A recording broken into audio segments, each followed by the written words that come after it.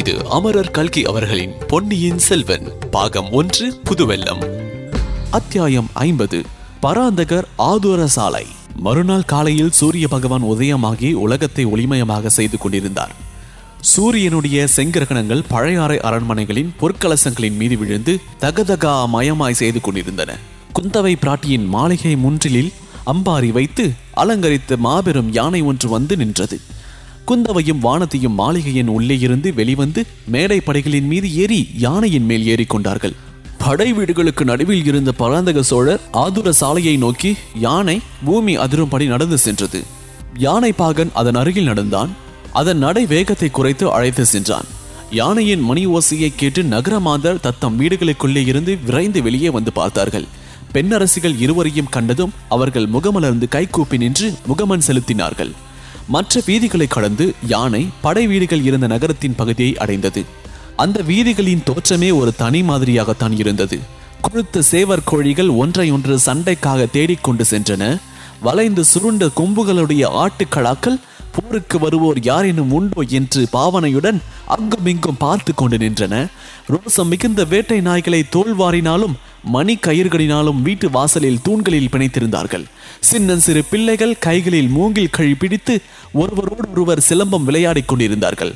சிலம்ப கழிகள் மோதிக்கொண்ட போது சடசடா படபடா என்று ஓசைகள் எழுந்தன. வீடுகளின் திண்ணை சுவர்களிலே காவி கட்டிகளினால் விதவிதமான சித்திர காட்சிகள் வரையப்பட்டிருந்தன. பெரும்பாலும் அவை முருகப்பெருமானுடைய லீலைகளையும் சோழ மன்னர்களின் வாழ்க்கை வரலாறுகளையும் சித்தரித்தன. அவற்றில் யுத்த காட்சிகளே அதிகமாயிருந்தன. முருகப்பெருமான் சூரபதுமாசுரனுடைய தலைகளை முளைக்க வெட்டி தள்ளிய காட்சியும் துர்கா பரமேஸ்வரி மகிஷாசுரனை வதம் செய்யும் காட்சியும் மிக பயங்கரமாக எழுதப்பட்டிருந்தது. தெள்ளாறு, தஞ்சை, குடமூக்கு, அரிசிலாறு, திருப்புறம்பயம், வெள்ளூர், தக்கோலம், சேவர் முதலிய போர்க்களங்களில் சோழ நாட்டு வீரர்கள் நிகழ்த்திய அற்புத பராக்கிரம செயல்கள் திண்ணை சுவர்களில் தத்ரூபமாக காட்சியளித்தன. இந்த படை வீட்டு வீதிகளில் இளவரசிகள் ஏறியிருந்த யானை வந்ததும் ஒரே அல்லோல கல்லோலமாயிற்று. சேவல்கள் இறகுகளை சடசடவென்று அடித்துக் கொண்டு பறந்தன. கூரை மீது உட்கார்ந்து கூவின. பிள்ளைகள் ஒருவரையொருவர் கூச்சலிட்டு அழைத்து கொண்டு ஓடினார்கள். அவர்களின் வீட்டு கதவுகளை தட்டி உள்ளே இருந்தவர்களுக்கு செய்தி அறிவித்தார்கள். படை வீட்டு வீதிகளின் வழியாக யானை சென்ற போது வீட்டு வாசல் தோறும் பெண்களும் குழந்தைகளும் முதியோர்களும் நின்று இளைய பிராட்டி குந்தவை தேவி வாழ்க, சுந்தர சோழரின் செல்வ திருமகள் வாழ்க என்று வாழ்த்தி மகிழ்ந்தார்கள். அவர்களில் சிலர் யானையை தொடர்ந்து செல்லவும் ஆரம்பித்தார்கள். வர வர இக்கூட்டம் அதிகமாகி வந்தது. பலவித வாழ்த்தொழிகள் மூலமாக தங்கள் மகிழ்ச்சியையும் அவர்கள் வெளியிட்டுக் கொண்டே வந்தார்கள். அப்படை வீடுகளில் இலங்கைக்கு போர் புரிய சென்றிருந்த வீரர்களின் பெண்டு பிள்ளைகளும் பெற்றோர்களும் அச்சமயம் வசித்து வந்தார்கள் என்பது நமக்கு தெரியும். அவர்களுடைய நலத்துக்காக ஒரு மருத்துவ சாலையை குந்தவை தன் சொந்த நில மானியங்களின் வருமானத்தை கொண்டு ஸ்தாபித்திருந்தார். சோழ குலத்தாரிடம் தம் முன்னோர்களை போற்றும் வழக்கம் சிறப்பாக இருந்து வந்தது. குந்தவையின் மூதாதைகள் அவருடைய பாட்டனாரின் தந்தையான முதற் பராந்தக சக்கரவர்த்தி மிக பிரசித்தி பெற்றவர். அவருடைய பெயர் விளங்கும்படி குந்தவை தேவி இந்த பராந்தகர் ஆதுர சாலையை ஸ்தாபித்து நடத்தி வந்தாள். அடிக்கடி அந்த வைத்தியசாலைக்கு வரும் வியாஜத்தை வைத்துக் கொண்டு போர் வீரர்களின் குடும்பத்தாருடைய ஷேம பாலங்களை பற்றி அவள் விசாரிப்பது வழக்கம். ஆதுர சாலைக்கு அருகில் வந்து சேர்ந்ததும் யானை நின்றது. முன்னங்கால்களை முதலில் மடித்து பிறகு பின்னங்கால்களையும் மடித்து அது தரையில் படுத்துக் கொண்டது. பெண் அரசிகள் இருவரும் யானை மேலிருந்து பூமியில் இறங்கினார்கள். ஆதுர சாலை உங்களுக்கெல்லாம் உபயோகமாய் இருக்கிறது அல்லவா? வைத்தியர்கள் தினந்தோறும் வந்து தேவையானவர்களுக்கு மருந்து கொடுத்து வருகிறார்கள் அல்லவா என்று இளவரசி கேட்டார். ஆம் தாயே, ஆம், பல குரல்கள் மறுமொழி கூறின. 3 மாதமாக இருமலினால் கஷ்டப்பட்டு கொண்டிருந்தேன். ஒரு வாரம் வைத்தியரிடம் மருந்து வாங்கி சாப்பிட்டதினால் குணமாகிவிட்டது என்றால் ஒரு பெண்மணி. அம்மா, என் மகன் மரத்தின் மேல் ஏறி விழுந்து காலை ஒடித்துக் கொண்டான். வைத்தியர் கட்டு போட்டுவிட்டு 15 நாள் மருத்துவம் கொடுத்தார். சுகமாகி விட்டது. இப்போது துள்ளி ஓடி விளையாடுகிறான். மறுபடியும் மரத்தின் மேல் ஏறவும் ஆரம்பித்து விட்டான் என்றார் இன்னொரு ஸ்திரீ. என் தாயாருக்கு கொஞ்ச காலமாக கண் மங்கலடைந்து வந்தது. 1 மாதம் இந்த ஆதுர சாலைக்கு வந்து மருந்து போட்டு கொண்டு வந்தாள். இப்போது கண் அவளுக்கு நன்றாய் தெரிகிறது என்றால் இளம் பெண் ஒருத்தி. பார்த்தாயா வானதி, நம் தமிழகத்தில் வாழ்ந்த முன்னோர்கள் எப்படிப்பட்டவர்கள்! இன்ன வியாதியை இன்ன மூலிகையினால் தீர்க்கலாம் என்று அவர்கள் எப்படித்தான் கண்டுபிடித்தார்களோ தெரியவில்லை என்றால் குந்தவை பிராட்டி. ஞான கண் கொண்டு பார்த்துதான் அவர்கள் இவ்வளவு அதிசயமான மருந்துகளையும் கண்டுபிடித்திருக்க வேண்டும். வேறு எப்படி முடியும் என்றால் வானதி. எவ்வளவோ அதிசயமான மருந்துகளை அவர்கள் கண்டுபிடித்திருப்பது உண்மைதான். ஆனால் உன்னை போல் மனோவியாதியினால் வருந்துகிறவர்களுக்கு மருந்து ஒன்றும் கண்டுபிடிக்கவில்லையே, என்ன செய்வது என்றால் குந்தவை. அக்கா, எனக்கு ஒரு மனோவியாதியும் இல்லை. கருணை கூர்ந்து இவ்விதம் அடிக்கடி சொல்லாதிருங்கள். என் தோழிகள் ஓயாது என்னை பரிகசித்து என் பிராணனையே வாங்குகிறார்கள் என்றாள் வானதி. நன்றாக வேண்டுமணி உனக்கு. உலகத்தில் ஒரு கவலையும் இல்லாமல் வாழ்ந்து வந்த என் தம்பியின் மனம் பேதலிக்கும்படி செய்துவிட்டாய் அல்லவா? ஒவ்வொரு தடவையும் இலங்கையிலிருந்து ஆள் வரும் போதெல்லாம் உன் உடம்பு எப்படி இருக்கிறது என்று கேட்டு அனுப்புகிறானே என்றாள் இளைய பிராட்டி. இதற்குள் வைத்தியருக்கு வழிவிடுங்கள், வைத்தியருக்கு வழிவிடுங்கள் என்று கோஷம் கேட்டது. அங்கே சூழ்ந்து நின்றவர்களை காவலர்கள் விளக்கினார்கள். ஆதுர சாலையின் வயது முதிர்ந்த தலைமை வைத்தியர் வந்து இளவரசிகளை வரவேற்று உபசரித்தார். வைத்தியரே, கோடிக்கரை பக்கத்து காடுகளில் சில உயர்ந்த மூலிகைகள் இருக்கணும் என்று சொன்னீர்கள் அல்லவா? அங்கே போய் வருவதற்கு ஒரு வாலிப வீரனை அனுப்பினேனே, அவர் வந்தாரா என்று குந்தவை கேட்டாள். ஆம் தாயே, அந்த சுடிகையான இளம்பிள்ளை வந்தான். ஈசான சிவபட்டர் அழைத்து கொண்டு வந்தார். அவனுடன் என் மகன் ஒருவனை அனுப்பி வைக்கிறேன். என் மகன் கோடிக்கரையிலிருந்து திரும்பி வந்து விடுவான். தாங்கள் அனுப்பிய வீரன் இலங்கை தீவுக்கு போய் வருவதாக சொல்கிறான். அதற்கு வானதி, இலங்கையிலிருந்து கூடவா மூலிகை கொண்டு வர வேண்டும் என்று கேட்டாள். ஆம் தாயே, லக்ஷ்மணருடைய உயிரை காப்பாற்றுவதற்காக ஆனுமா சஞ்சீவி பர்வதம் கொண்டு வந்த போது கோடிக்கரை வழியாகத்தான் கடலை தாண்டினாராம். அப்போது சஞ்சீவி மலையிலிருந்து சில மூலிகைகள் கோடிக்கரை காட்டிலும் விழுந்தபடியால் தான் அங்கே இன்றைக்கும் நல்ல மூலிகைகள் கிடைக்கின்றன. இலங்கையில் சஞ்சீவி பர்வதமே இருந்தபடியால் அங்கே இன்னும் அபூர்வமான மூலிகைகள் கிடைக்கும் அல்லவா? நான் எதிர்பார்க்கும் மூலிகைகள் மட்டும் கிடைத்துவிட்டால் சக்கரவர்த்தியின் நோயை நானே கட்டாயம் குணப்படுத்தி விடுவேன் என்றார் வைத்தியர். கடவுள் கிருபையினால் அப்படியே ஆகட்டும். அப்போது அந்த வாலிபர்கள் இருவரும் எங்கே என்று கேட்டால் குந்தவை. உள்ளே இருக்கிறார்கள் அம்மா. பிரயாணத்துக்கு ஆயத்தமாக தங்களிடம் விடைபெற்றுக் கொண்டு புறப்பட காத்திருக்கிறார்கள் என்றார் வைத்தியர். இப்போது தலைமை மருத்துவர் அழைத்து செல்ல இளவரசிகள் இருவரும் ஆதுர சாலைக்குள் சென்றார்கள். அங்கே தாழ்வாரங்களில் மருந்து வாங்கி கொண்டு வந்தவர்களையும் மருந்துக்காக காத்திருப்பவர்களையும் பார்த்து கொண்டு நடந்தார்கள். அவர்கள் அனைவரும் குந்தவை பிராட்டியை பார்த்து அகமும் முகமும் மலர்ந்து இவ்வளவு நல்ல மருத்துவ சாலையை தங்களுக்கு ஏற்படுத்தி கொடுத்ததற்காக இளவரசியை வாழ்த்தினார்கள். தலைமை மருத்துவரின் அறையில் இருவர் காத்திருந்தனர். அவர்களில் நம் வந்தியத்தேவன் புதிய முறையில் உடை அணிந்திருப்பதை பார்த்து இளைய பிராட்டி புன்னகை பூத்தாள். வானதிக்கும் அவ்வீரனை ஒருவாறு அடையாளம் தெரிந்துவிட்டது. குந்தவையின் காதோடு, அக்கா, குழந்தை ஜோதிடரின் வீட்டில் பார்த்தவர் மாதிரி இருக்கிறதே என்றாள். அவர் மாதிரிதான் எனக்கும் தோன்றுகிறது. ஜோதிடரை பார்த்த பிறகு வைத்தியரிடம் வந்திருக்கிறார். உன் மாதிரியே இவருக்கு ஏதாவது சித்த கோளாறு போல் இருக்கிறது என்று சொல்லிவிட்டு வந்தியத்தேவனை பார்த்து, ஏன் ஐயா, சக்கரவர்த்தியின் உடல் நலத்துக்காக மூலிகை கொண்டு வருவதற்கு இலங்கை போக ஒப்புக்கொண்டவர் நீர்தானா என்று கேட்டாள்.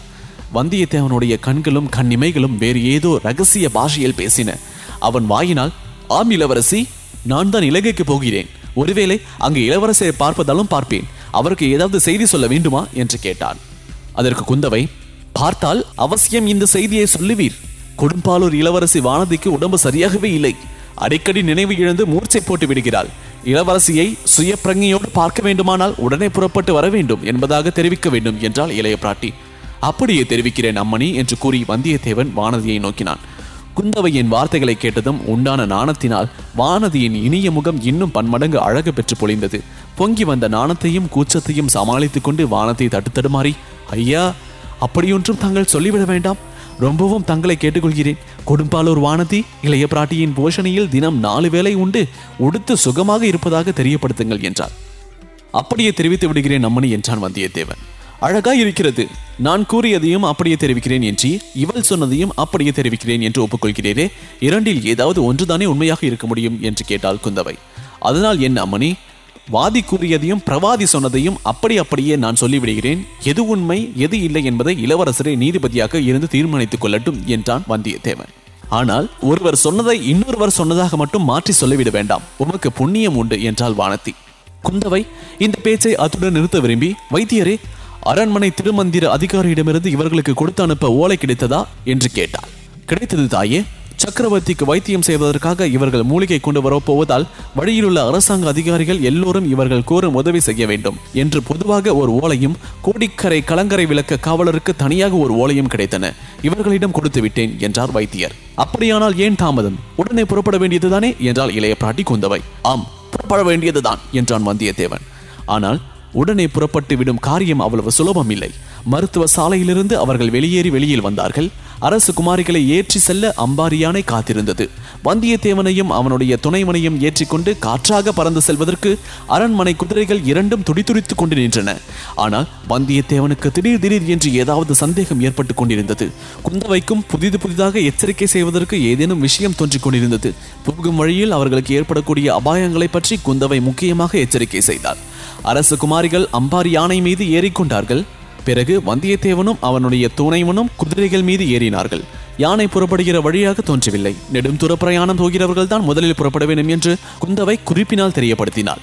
வந்தியத்தேவன் மனமின்றி தயக்கத்துடன் குதிரையை திருப்பினான். இன்னும் ஒரு முறை ஆவல் ததும்பிய கண்களுடன் இளவரசியை திரும்பி பார்த்தான். பிறகு குதிரையின் பேரில் கோபம் கொண்டவன் போல சுளிர் என்று ஒரு அடி அடித்துக் கொண்டான். ரோசம் மிகுந்த அந்த குதிரை 4 கால் பாய்ச்சலில் பீத்துக் கொண்டு பறந்து சென்றது. அவனை தொடர்ந்து போவதற்கு வைத்தியரின் புதல்வன் திணற வேண்டியிருந்தது. யானை திரும்பி செல்ல தொடங்கிய பிறகு குந்தவை சிந்தனையில் ஆழ்ந்தாள். இந்த மனதுதான் என்ன விசித்திரமான இயல்புடையது! மன்னாதி மன்னர்களையும் வீராதி வீரர்களையும் நிராகரித்த இந்த மனது வழிபோக்கனாக வந்த இவ்வாலிபனிடம் ஏன் இவ்வளவு சிரத்தை கொள்கிறது? இவன் ஏற்றுக்கொண்ட காரியத்தை வெற்றியுடன் முடித்துக் கொண்டு பத்திரமாய் திரும்ப வேண்டும் என்று ஏன் இவ்வளவு கவலைப்படுகிறது என்று மனதிற்குள் யோசித்தாள் குந்தவை தேவி. அக்கா, என்ன யோசிக்கிறீர்கள் என்று வானதி கேட்டபோது குந்தவை மீண்டும் இந்த உலகத்திற்கு வந்தாள். ஒன்றுமில்லை வானதி, அந்த வாலிபனுடைய அகம்பாவ சுபாவத்தை பற்றி யோசித்துக் கொண்டிருந்தேன். அவனிடம் என் தம்பிக்கு ஏன் செய்தி சொல்லி அனுப்பினோம் என்று இப்போது தோன்றுகிறது என்று சொன்னார். ஆமாக்கா, அவன் ரொம்ப பொல்லாதவன் தான், பெரிய கொள்ளைக்காரன் என்று கூட சொல்ல தோன்றுகிறது என்றாள் வானதி. அது என்ன கொள்ளைக்காரன் என்று எதனால் சொல்கிறாய் என்றாள் குந்தவை. சாதாரண கொள்ளைக்காரர்கள் பொன் வெள்ளி முதலிய பயனற்ற பொருட்களை கொள்ளையடிப்பார்கள். இந்த வாலிபன் சோழவள நாட்டில் குலதெய்வத்தையே கொள்ளையடித்துக் கொண்டு போய்விடுவான் என்று எனக்கு பயமா இருக்கிறது. தாங்கள் அதற்கு இடம் கொடுக்க மாட்டீர்கள் அல்லவா என்று கூறினாள் வானதி. அடி கள்ளி, உன்னை போல் என்னை நினைத்து விட்டாயா? அப்படியெல்லாம் ஒரு நாளும் நடவாது என்றாள் குந்தவை. யானை திரும்பி சிறிது தூரம் சென்றபோது வீதியில் ஓரிடத்தில் பெண்கள் பலர் கூட்டம் கூட்டமாக கூடி நிற்பதை அரசிலங்குமாரிகள் பார்த்தார்கள். யானையை நிறுத்த செய்துவிட்டு ஏன் கூட்டம் கூடி நிற்கிறீர்கள், ஏதாவது சொல்ல வேண்டுமா என்று இளைய பிராட்டி குந்தவை கேட்டாள். அந்த பெண்களில் ஒருத்தி முன்வந்து, தாயே, இலங்கையில் உள்ள எங்கள் புருஷர்களை பற்றி ஒரு செய்தியும் இல்லையே. அவர்களுக்கு இங்கிருந்து அரிசி அனுப்பக்கூடாது என்று தஞ்சாவூர்காரர்கள் தடுத்து நிறுத்திவிட்டார்களாமே. வயிற்றுக்கு சாப்பாடு இல்லாமல் எப்படி அம்மா அவர்கள் சண்டை போட முடியும் என்று கேட்டாள். அதற்காக நீங்கள் கவலைப்பட வேண்டாம். மாமல்லபுரம் துறைமுகத்திலிருந்து அவர்களுக்கு வேண்டிய தானியம் போய்க் கொண்டிருக்கிறது. தஞ்சாவூர்காரர்கள் என்ன செய்தாலும் உங்கள் இளவரசர் சும்மா விட்டு விடுவாரா? சோழ நாட்டு மகாவீரர்கள் பட்டினி கெடுக்கும்படி பார்த்து கொண்டிருந்து விடுவாரா என்று கேட்டாள் இளைய பிராட்டி. வேறொரு சந்தர்ப்பம் இருந்தால் குந்தவை அங்கேயே இறங்கி அந்த பெண்களுக்கு மேலும் சமாதானம் சொல்லியிருப்பாள். இப்போது அவளுடைய மனம் வேறு விதமான சஞ்சலத்துக்கு உள்ளாகி இருந்தபடியால் தனிமையை விரும்பினாள். யானை அரண்மனையை நோக்கி சென்றது. இதன் தொடர்ச்சியை அத்தியாயம் 51 மாமல்லபுரம் இதில் தொடர்ந்து கேட்கலாம். இந்த தொகுப்பினை உங்களுக்காக வாசித்து நான் டிஜே முருகா. இன்ஸ்டாகிராமில் என்ன ஃபைண்ட் செய்யுங்க murugan.dj மற்றும் ஃபேஸ்புக்கில் ஃபைண்ட் செய்ய இந்த சவுத் ரேடியோஸ் ஆப்பினுடைய இடது பக்க மேல் மூலையில் உள்ள ஷேர் பட்டனை கிளிக் செய்யுங்க.